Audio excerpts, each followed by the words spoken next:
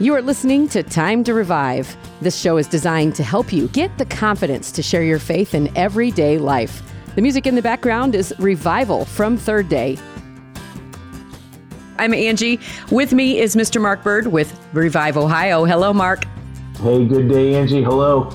We're continuing in our series about prayer, and I loved the last one. Why is it important to pray? And this week, we're going to get into what really happens when we pray. That's a good question. Like, do they just bounce off the ceiling, Mark? Yeah, because I've had lots of people say to me, I'm not even sure God's listening. Does anything happen?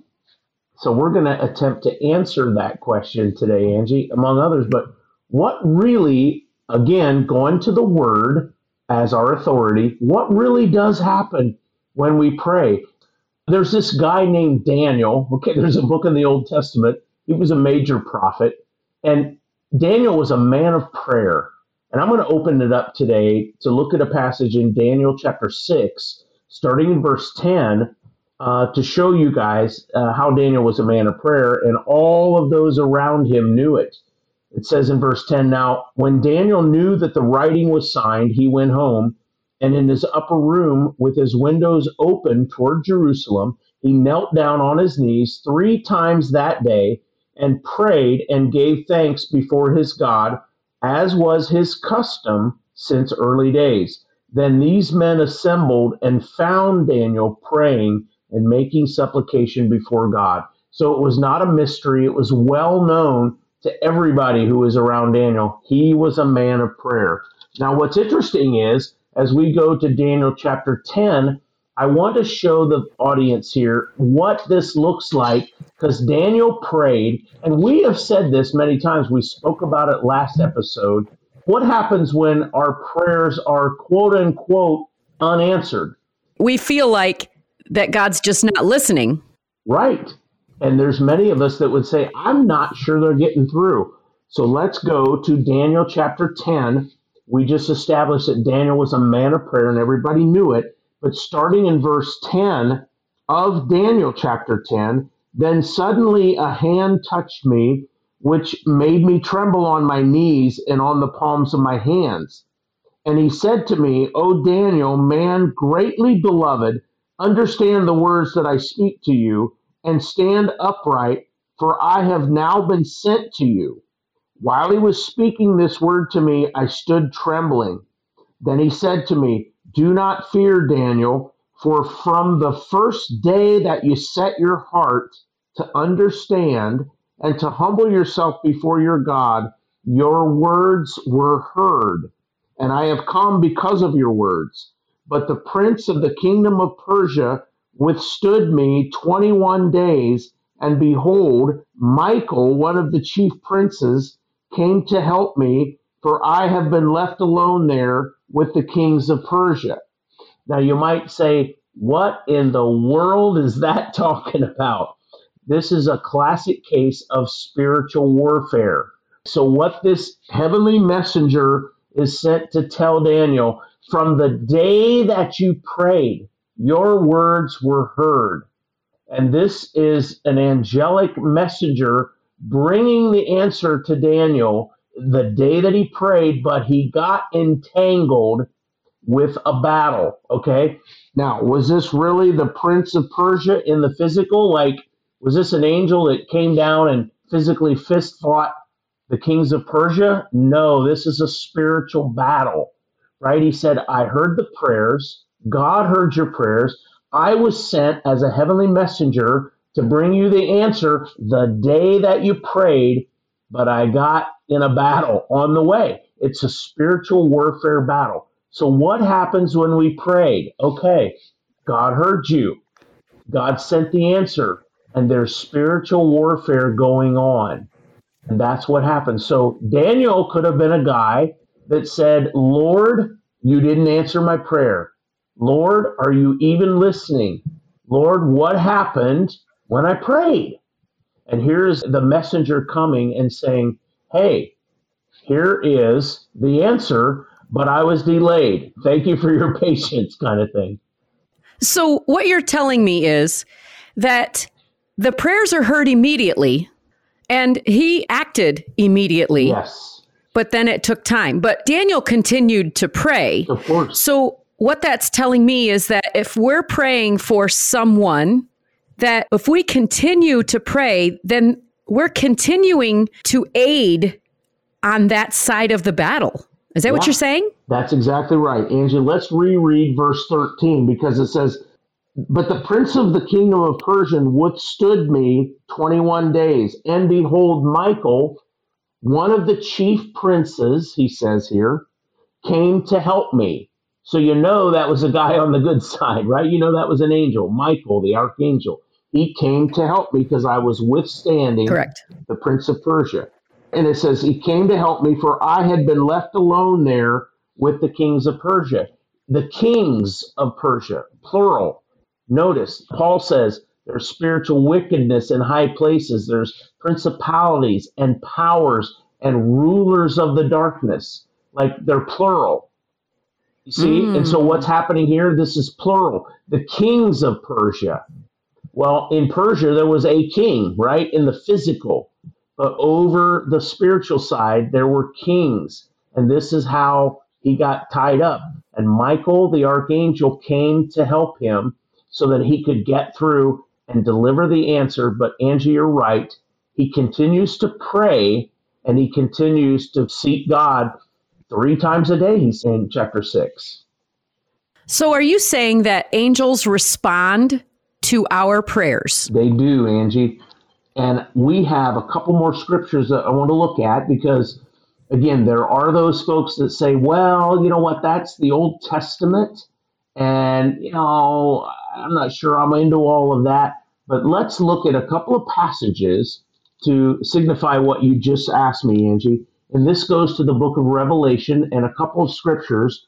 The first one starting in Revelation chapter 5 and verse 8. And it says, "Now when he had taken the scroll, the 4 living creatures and the 24 elders fell down before the Lamb, each having a harp and golden bowls full of incense, which are the prayers of the saints." Okay, this is a picture of what's happening in heaven. Well, who is the Lamb? That's Jesus Christ. And so here's what's happening. The 4 living creatures and the 24 elders fell before the Lamb, each having a harp, and they have these golden bowls full of incense, it seems, that are actually the prayers of the saints. So as we're praying, these creatures, these elders, are bringing our prayers before the throne of God and setting them down in front of the Lord Jesus Christ. This is a picture of our prayers. Like, here's the question. What happens when we pray? Here's a perfect picture of what happens when we pray with our prayers. And now we'll look at Revelation chapter 8, and we'll read verses 3 and 4. Another picture.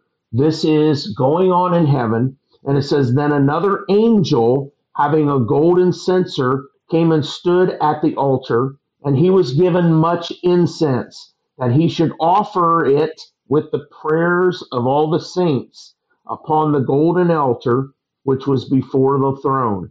And the smoke of the incense with the prayers of the saints ascended before God from the angel's hand." Here we go, Angie. Here is the angels assisting in bringing our prayers to God and also bringing the answers from God back to us again. So did you ever wonder what the angels are really actually doing? Did you ever wonder that, Angel? Yeah, exactly. I've read the scriptures that talks about that angels are messengers and that they're serving men. And it's very interesting when you see scriptures that actually back that up. So I'm reading this really wonderful book, which I'll make sure that we put on our website so that people can actually find this book. But it's called Walking the Path of Prayer, and it's from Jack Hayford. And he goes in there to remind us of the authority that Jesus has, and that authority comes from the risen Savior. You know, we know this part of the story. But he says we have a job ourselves. We have to decide that we believe that. that we have to decide that we believe that Jesus has all authority and he gave it to us. So if I'm looking at these scriptures and I'm looking at Daniel, for instance, he knows the power of prayer. Yes, I know that's the Old Testament, but we also know that the disciples knew the power of prayer because they walked with Jesus. They saw him do the miraculous and they saw him raise from the dead. So we have to know what we believe, and then we have to decide we're going to pray from that position of authority. Do you know, this has really changed the way I pray. I used to ask God. It was almost like begging God to please do this. But he's saying, you have the authority. You just need to pray it.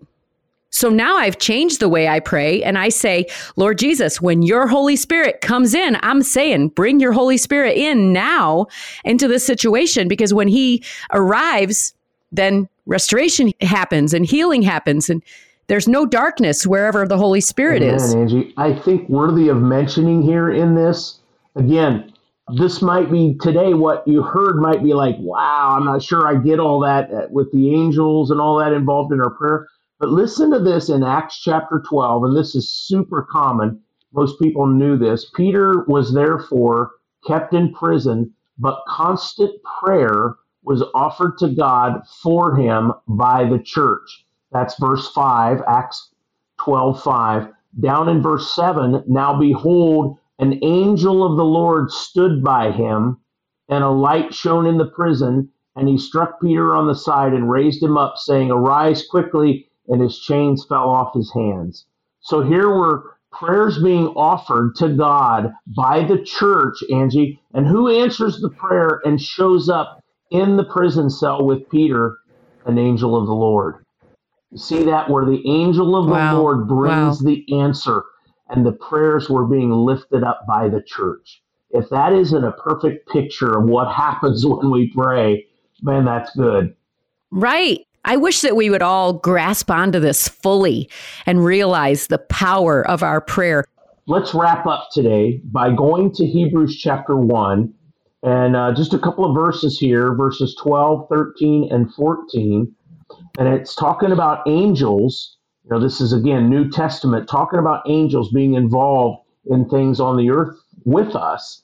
And it says in verse 12, like a cloak, you will fold them up, and they will be changed, but you are the same, and your years will not fail. But to which of the angels has he ever said, sit at my right hand till I make your enemies your footstool?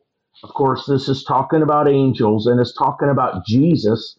He is sitting at the right hand of God, and it says, until I make your enemies your footstool. But I want to focus and hone in closing on this verse 14. And it says, are they not all, speaking about the angels, ministering spirits sent forth to minister for those who will inherit salvation? Angie, who is someone that will inherit salvation? That's exactly the scripture right. I was thinking of. Me, aren't we made a little bit higher than the angels? Okay, so here's what's happening.